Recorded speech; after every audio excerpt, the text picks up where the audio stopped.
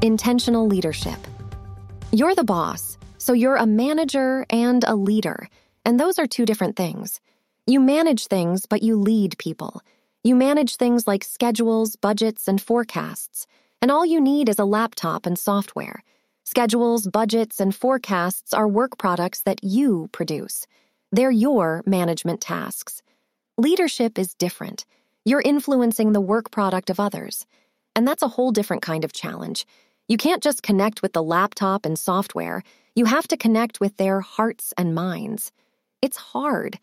You have to be intentional about leadership because these management tasks keep getting in the way.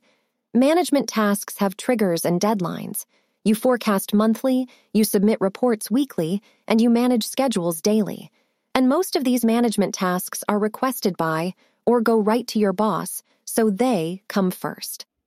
The other thing about management routines is that they breed meetings, planning meetings, budget meetings, and forecast meetings. When you add up all the time you spend on management tasks and management meetings, there's not much time left for leadership duties. That's why you have to be intentional. And there are 3 ways you can be an intentional leader. 1, you can hack management routines. 2, you can grow leadership habits. 3, you can multiply leadership habits. And I want to explain each. You hack management routines because they're already hardwired into your week. Let's say you get updates from employees weekly, and you use those updates to plan, schedule, and forecast. You can hack that management routine with one little leadership habit.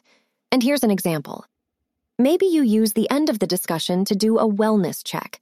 Just check on how the employee is doing. That's an example of hacking management routines. Try it with one employee, and if it works, implement that same hack with every one of your employees. And that's an example of how you grow a habit. Once you've grown the habit, you can multiply the habit. And here's an example.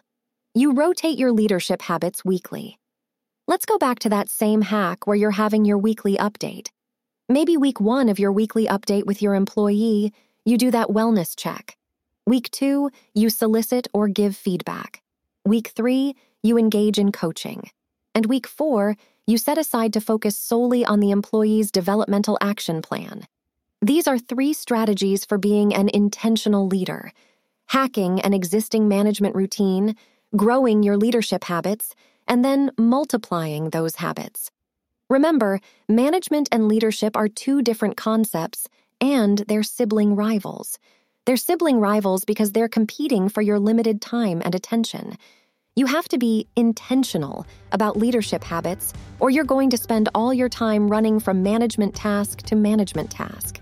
It might make you an effective manager, but you'll never become a complete leader.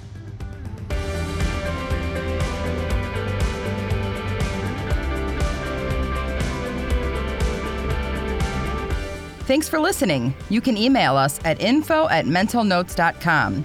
Feel free to share with your colleagues and follow us on all major podcast platforms.